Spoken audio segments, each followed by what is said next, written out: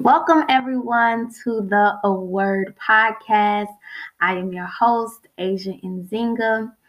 This is just my introduction. So, to start off, I am 26 years old. I am from Chicago, Illinois. I have two degrees actually in sociology and psychology. And I am currently living in South Korea teaching English. I started this podcast because to be quite frank, I have a lot of shit to say. And I love to talk about society. I love to talk about relationships, whether that be romantic relationships, work relationships, familial relationships.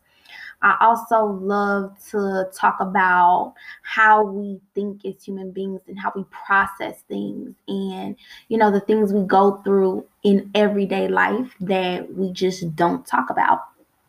And I will be bringing along some guests to make the show interesting because I love listening to podcasts and I've been wanting to start one for quite some time now. So there's nothing to it but to do it. And thank you so much for coming to this welcome episode. And I hope to bring more episodes. And thanks for listening.